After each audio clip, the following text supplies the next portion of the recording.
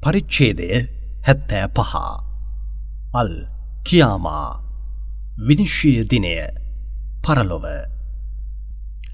අසීමිත දයාව හා අසමසම අනුකම්පාවෙන් යුතු අල්ලාහගේ නාමයෙන් විනිශ්චය දින මත දිවුරන්නෙමි.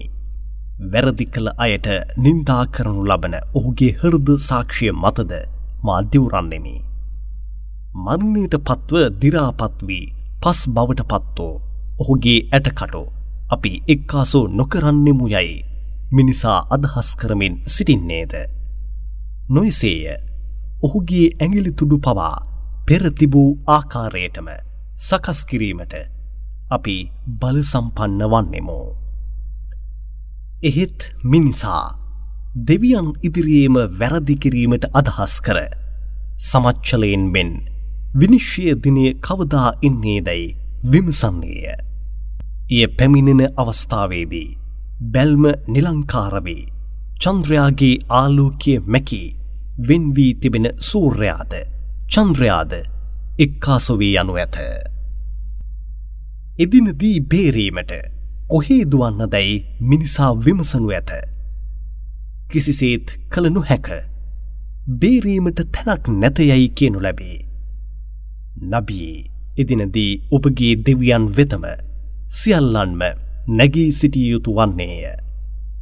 මිනිසා කලින් ඉටු කර යවූ දෑද ලොවෙහි අත්හැර දමා පැමිණි දෑද ගැන එදිනදී ඔහුට දැනුම් දෙනු ලැබේ.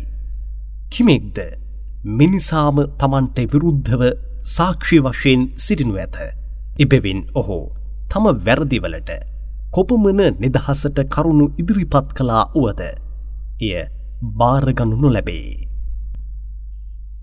නබී ජිබ්‍රීල් වහී මගින් සමුදීර්ණය කර පෙන්වනු ලබන ආයාවන් වැරදි යාවිදෝයි යයි බියවේ ඔහු සමුදීර්ණය කර අවසන් වීමට පෙර ඔබ ඉක්මන් වී එය සමුදීර්ණය කිරීමට ඔබගේ දිව නොසොලවනු.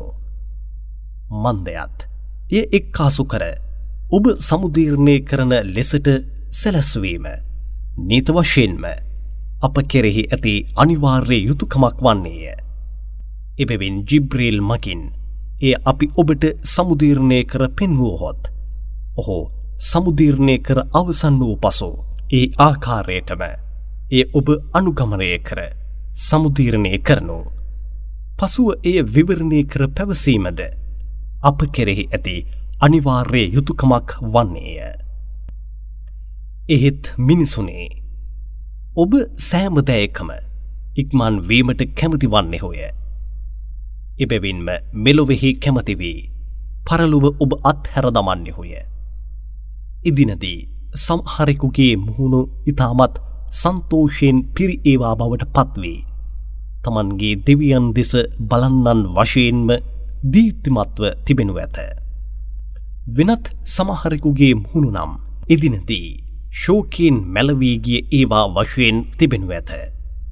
පාපයන්හි බරෙහි හේතුවෙන් තමන්ගේ තුනටිය කැඩී යාවිදෝ යයි සිතා බියට පත් වී සිටිනු ඇත.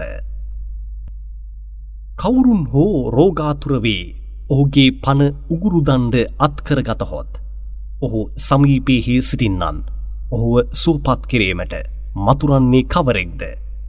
කොහේ නම් සිටින්නෙහිදැයි විමසන්නාහ. එහෙත් ඔහු නම් නීත වශයෙන්ම මෙයයි තමන්ගේ වෙන්වීම යන්න ස්ථීරව දැනකන්නේය. ඔහුගේ කකුලේ මස්පිඩු අනිත් කකුලේ මස්පිඩු සමග ගෙතෙනු ඇත.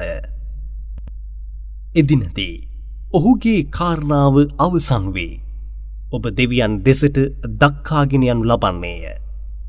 ඔහු නම් අල්ලාහගේ ආයාවන් සත්‍ය කළේද නැත, සලාත් කළේද නැත. ඒත් ඔහු ඒවා බොරු කර තබා සලාද්ද නොකර ඈත් වී සිටියේය. පසුව උණගු වී තම පවුලේ උදවිය සමග තම නිවසට ගියේය.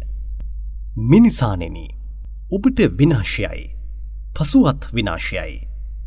ඔබට විනාශය මත විනාශයයි. කිසිම ප්‍රශ්නයක් නොවසා අත්හැර දමන්නෙමු යයි මිනිසා අදහස් කළෙහිද? ඔහු ගර්භයෙහි ඇතුළු කරන ලද එක් ඉන්ද්‍රිය බිඳක් වශයෙන් තිබුණේ නැද්ද? පසුව එය ලේ කැටියක් බවට පත් කර පසුව එය නිර්මාණය කර පූර්ණ මිනිසෙකු බවට දෙවියන් පත් කර තැබුවේය. පිරිමි ගැහැණු ජෝඩුද එයින් උත්පාදනය කරන්නේය. මේ සියල්ල කළ ඔහු මරණයට පත් වූවන්ව පනදීමට බල සම්පන්නයෙකු නොවේද.